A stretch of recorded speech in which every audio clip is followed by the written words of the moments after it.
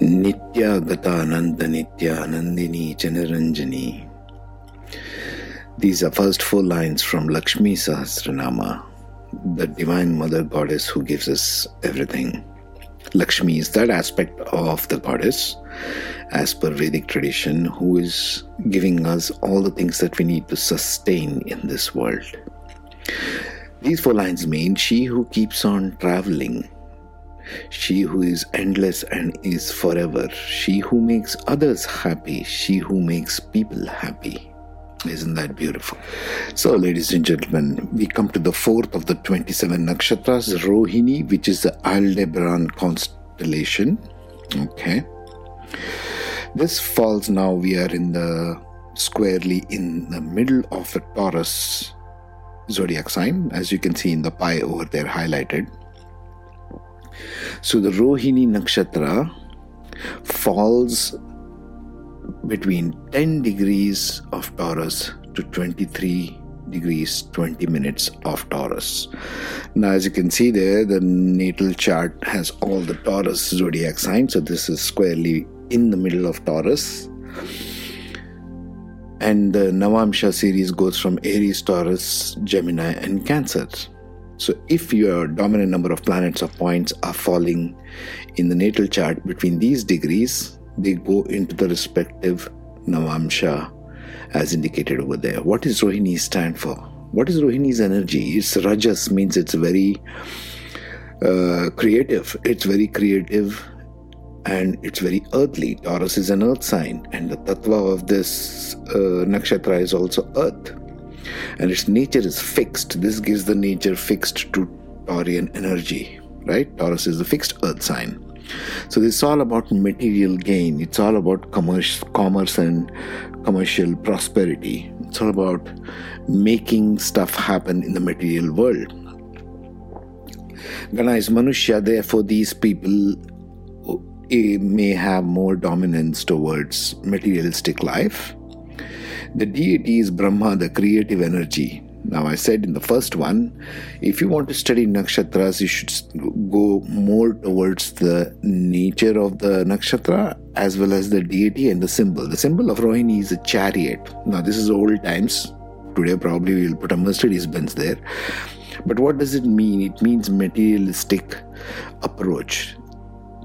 That which creates. Let's see the energy of Rohini now. The energy of Rohini is of commerce and business. They are magnetic people. They are sensual people.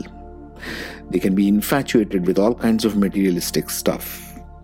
On the downside, they can be vain and obstinate, especially in Pada 2, because it's Taurus going towards Taurus. It's like Vargottama. This is called Vargottama in Vedic astrology, meaning the same sign in natal going into the same sign in Navamsha as well. So there's a very dominant Taurus energy which is obstinate and very vain in nature.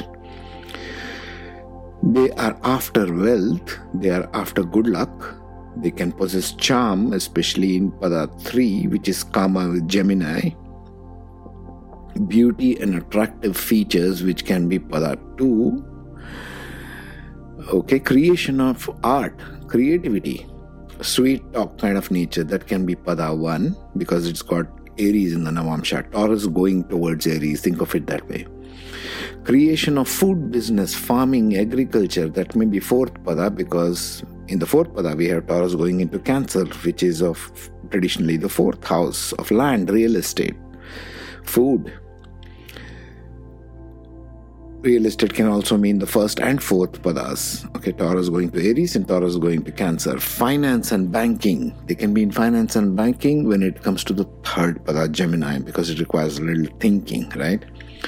So what is the life lesson of Rohini? It's nurturing inner love, which is charm and magnetism, to produce the fruits that feeds the world, which is the crop. So the idea of Rohini is not just to take wealth for yourself and just gloat around everywhere with it. Look at what we have brought the world to with that kind of an idea.